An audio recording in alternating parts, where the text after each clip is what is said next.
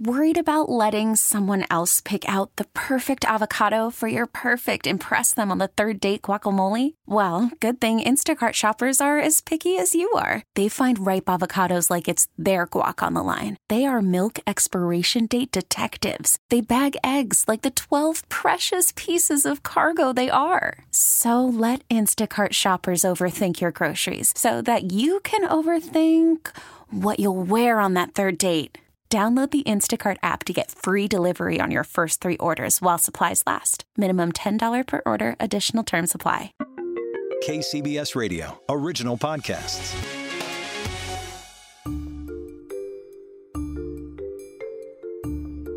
If you're listening to this podcast, then odds are you've listened to a true crime podcast. At the very least, you've heard ads for them. It's far and away the most popular podcast genre. You could even call it a phenomenon, especially as true crime podcasts have led to real-life results, tracking down suspects, solving cold cases. Podcasts like Serial, Up and Vanished, and Bear Brook have activated listeners and law enforcement alike, leading to arrests and convictions, or overturned convictions of the wrongly accused. So, what is it about true crime that captivates so many of us?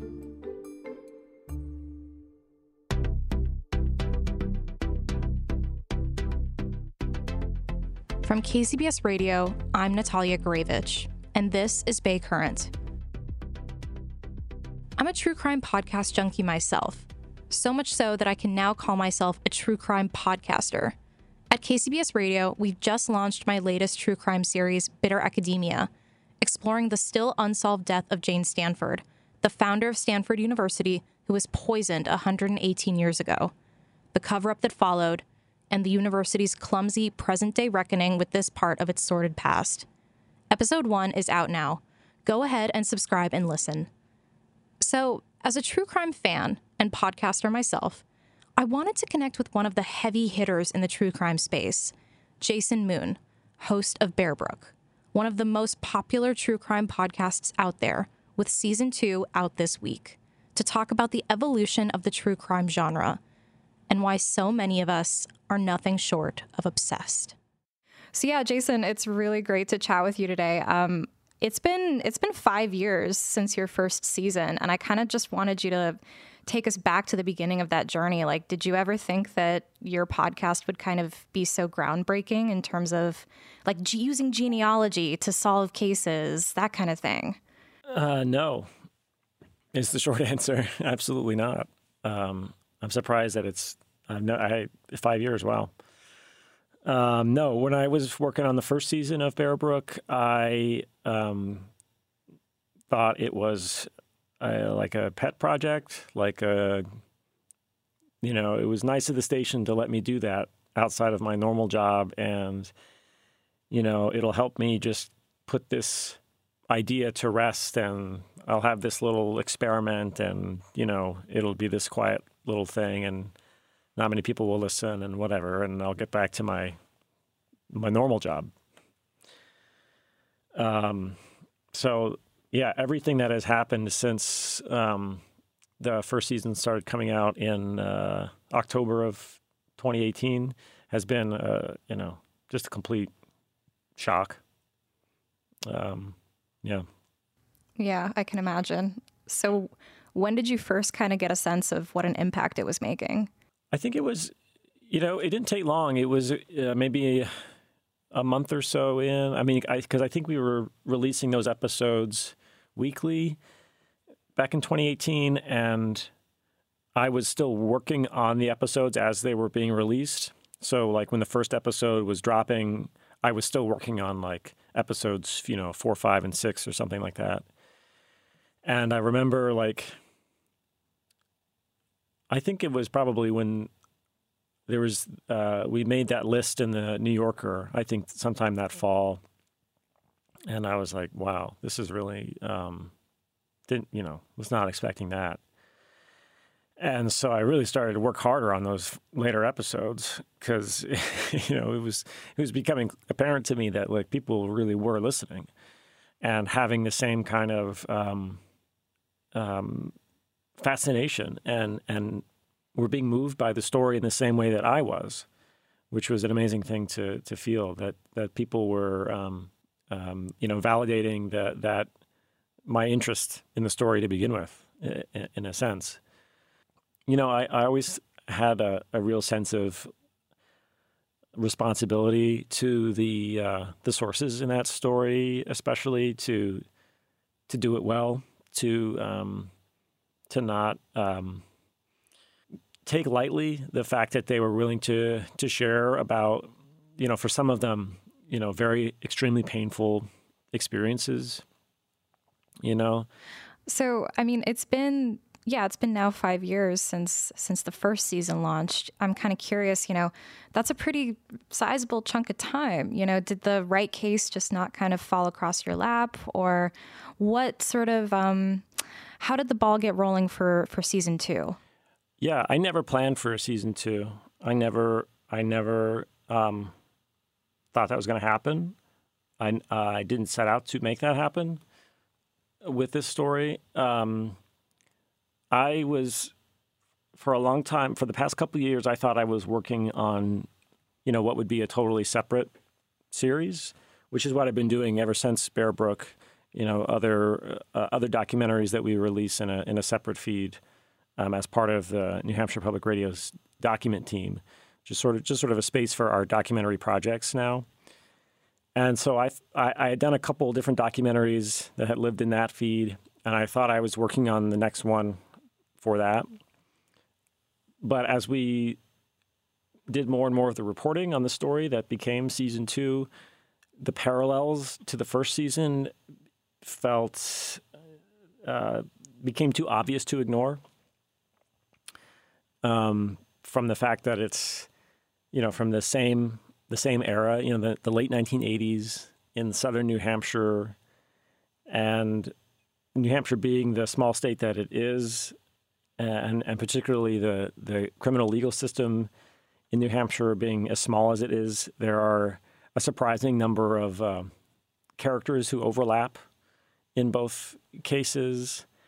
It just felt so thematically similar that we started to talk about it as perhaps the second season. And then, I was resistant at first. It doesn't happen in Bear Brook. It's not related to the park. But there's also, it's also just becoming more of a accepted move, I guess, in the podcasting space for this kind of evolution, from, podcasts like In the Dark or Serial, or White Lies, all, launched as a one mini series, limited run series, and then went on to use that same branding to do subsequent series. And of course, there's also the very practical consideration of this is where all the listeners from the first season are. And rather than try to, reinvent that audience or recreate that audience in a new space, exactly, why not just put it in the same spot? So tell me about Sharon. How did you first hear about Sharon and her case and what happened to her? This was a case that I first heard about not through another podcast, but I heard that another podcast was coming to New Hampshire to report on a case. And that really interested me because this podcast is a famous one in the true crime space. It's called Undisclosed, and it's hosted by Rabia Chaudhry, who became famous as an advocate for Adnan Syed, who was the subject of Serial, who was recently exonerated. And Rabia and her crew had done a number of seasons of her podcast Undisclosed on different cases where they believe a wrongful conviction took place, and with a surprisingly consistent track record of actually altering the trajectory of those cases. And that was an idea that's the kernel of the idea that first interested me about this case was, can we watch true crime media affect true crime as it happens, if that makes sense? And part of that was born out of my own experience with that, with the first season of Bear Brook, where, you know, after the initial run of the first 6 episodes, you know, one of the women who identified the 3 of the victims from season 1, you know, she did that after listening to the podcast, and that kind of helped convince her of a theory she had about the case. So I was curious about how true crime as an institution, as this, you know, really big and kind of ubiquitous part of our lives, or almost like an unexamined aspect of the criminal legal system in a way, because there are so many, there's so much true crime media out there and covering, you know, ongoing cases, and there by now have been enough examples of how, you know, the presence of a true crime documentary or you know, a true crime show, you know, actually alters the reality of the true crime that they are reporting on. And this kind of blending of the representation of the case and the case itself, and, you know, art and life, they're imitating each other. And I was just really interested in an idea around that. And so there was this opportunity where I heard about this other podcast was going to come to New Hampshire to report on this case, and I caught wind of it before they got here. And so I reached out to them, and we arranged that I could sort of tag along with them and report on them making their podcast. And so that's a long way of saying, of explaining how I first got interested in the case. I wanted to see what, I wanted an opportunity to document how true crime can change real life cases. But in the course of you know, doing my own reporting and research about the story, you know, the actual case, the underlying case itself is so fascinating and so gripping. And you know, the thumbnail sketch of it is that a woman named Sharon Johnson was murdered in 1988 in New Hampshire, and 3 people were arrested and charged with her murder. 2 of them were not convicted. One of them was convicted on the basis of his own confession. And today, the New England Innocence Project believes he was wrongfully convicted, and they're working to exonerate him. And so everything that all the history behind that kind of thumbnail sketch that I just gave you is also turned out to be, you know, equally as fascinating and worthy of a story of the treatment I think we ended up giving it. Definitely. I mean, based on my preliminary listen, I especially really enjoyed, I won't reveal it here, but I really enjoyed the twist at the end of episode 1. I was not expecting that. So I was really interested in kind of what you had to say about how crime media starts to mirror real life in a way. And I was kind of wondering, because you were, you know, I'll be honest, you were one of the trailblazers in this, you know, when you first started. It was a very different scene. And I'm kind of curious if you've seen sort of more of an evolution of this happening in recent years. Has it become more of a phenomenon than it was in the past? Yeah, I think probably. I mean, I don't have you know, a scientifically, you know, rooted survey. Thank you. But yes, I mean, it certainly seems that true crime has just continued to explode, you know, over the past 5 years since the first season of Bear Brook came out. And particularly, you know, for me, I was just fascinated by all these situations where, you know, true crime, you know, like filmmakers show up, like something like Making a Murderer. You know, they tell a story about that case in the first season, right? And then the second season of that show, if you've seen it, is largely about things that have happened that only happened because the first season was made. new attorneys show up because they heard about it in the first season, attention, money, all these things that wouldn't have happened. The states maybe, responding in ways they might not have if they didn't know the spotlight was on them. And I kept having this feeling watching that documentary and watching others or listening to others that, well, wouldn't it be fascinating if there was like another microphone in the room that was watching those documentarians and sort of analyzing those choices, which is maybe like not interesting to most people or kind of navel-gazy. Yeah, right. But on the other hand, it feels like, to me, it's a little bit of I think I said this earlier, but it's an unexamined system that has real impacts on people's lives in the criminal legal system. And so in the same way that, I would want to report on, the workings of the legal system and, I don't know, just for instance, like how like jury selection works or how forensic evidence is admitted or not, well, what about the true crime part of it and the effects that can have on it? It feels like the one part of this whole system that we actually don't talk about, which is ironic because it's the part of it that is doing the talking most of the time. So, and part of that is just because, like what you just said, it has become so. It is different now. The space is so flooded with true crime media that it didn't feel like, at least for me, it didn't feel like we could tell another true crime story without acknowledging that somehow, without talking about, there's a lot of true crime out here, and here's what it can do.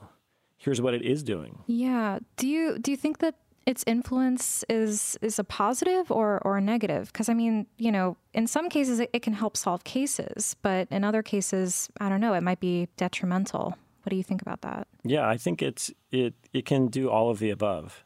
And that's there are plenty of examples on either side of that, right? Where cases have been solved because storytellers were there to bring it to a broader audience, and someone who watched it, had the tip or whatever it may be, or because the reporters, the documentarians themselves actually solve it in their own reporting. There's also the flip side of that, which is, the extent to which true crime media can just be like a content mine, and we're just going down into the mine with our shovels and just retelling these stories about people's very real trauma. Every true crime story is the worst thing that ever happened to someone.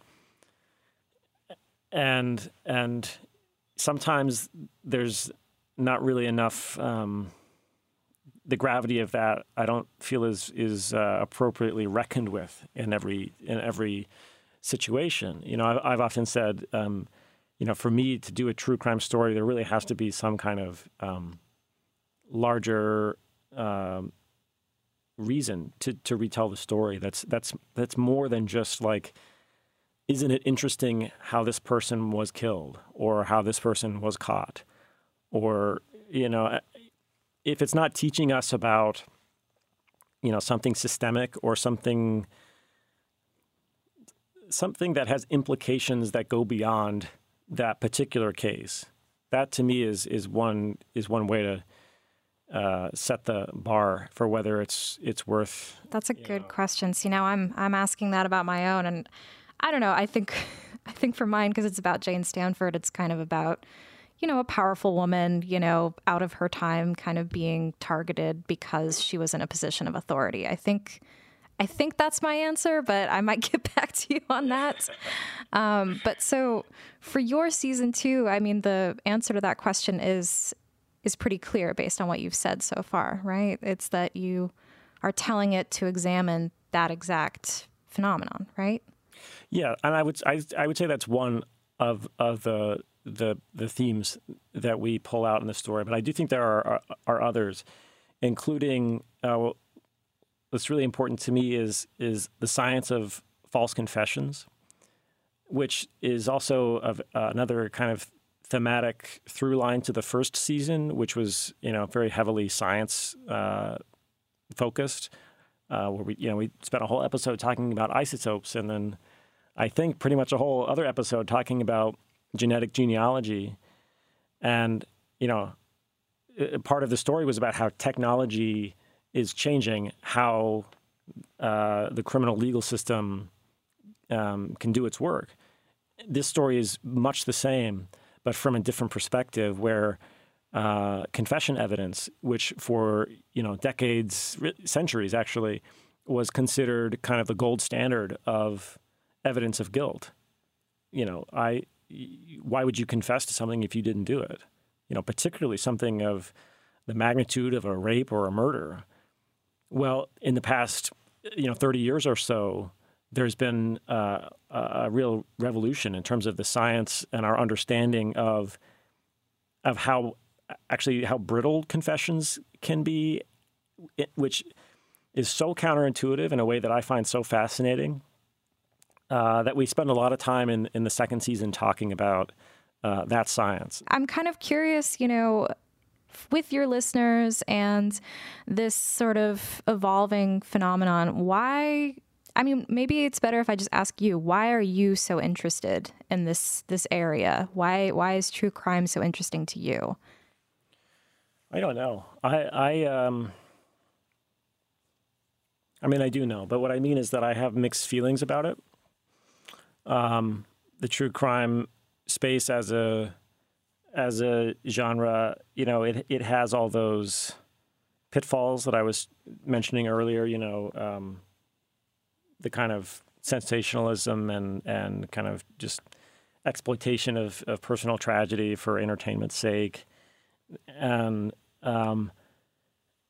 so part of instinctually, sometimes I am, I'm not drawn to it. First of all, I'm not I don't listen to a lot of true crime. I don't. Oh yeah, you don't have a favorite podcast? I do, but it's not true crime. Will you listen to mine? Yeah, I'll make an exception there. Yeah, but it's at the end of the day, and part of what makes true crime so compelling is that the stakes are always so high. And that's so clear in this second season of Bear Brook, even more so I think than the first season, because it's about a case that's a potential wrongful conviction, and so if it turns out that that's true and Jason Carroll truly is innocent, then the harm is ongoing. He is as we speak inside the New Hampshire State Prison for Men. And so when I think of it that way, I think that's what ends up bringing me back to telling stories about crime, because, my role is a very privileged one. I get to spend, upwards of a year reporting one story as deeply as I can, figuring out how to tell it as effectively as I can, so that it will reach the most people I can and do the most public good possible. And so when I finish the story and I start thinking about, what's next, what story do I want to work on next, for me, I often feel like, well, if I'm going to invest all this time and effort, it needs to be a story that, where the stakes are really high, a story that's really important. And so often those stories are found in the criminal legal system, because it is, it's literally life and death sometimes, Thank you again to Jason Moon, host of the Bear Brook podcast. Check out season 2 of his series with New Hampshire Public Radio. And a reminder to please listen and subscribe to my newest KCBS Radio true crime original podcast, Bitter Academia, on the mysterious unsolved murder of Stanford University founder Jane Stanford. Available now on the Odyssey app or wherever you get your podcasts. Bay Current is a production of KCBS Radio. This episode was produced, written, and edited by Matt Pittman and me, Natalia Gurevich. Get more stories like this and stories from the Bay Area by subscribing to Bay Current on the Odyssey app or wherever you listen.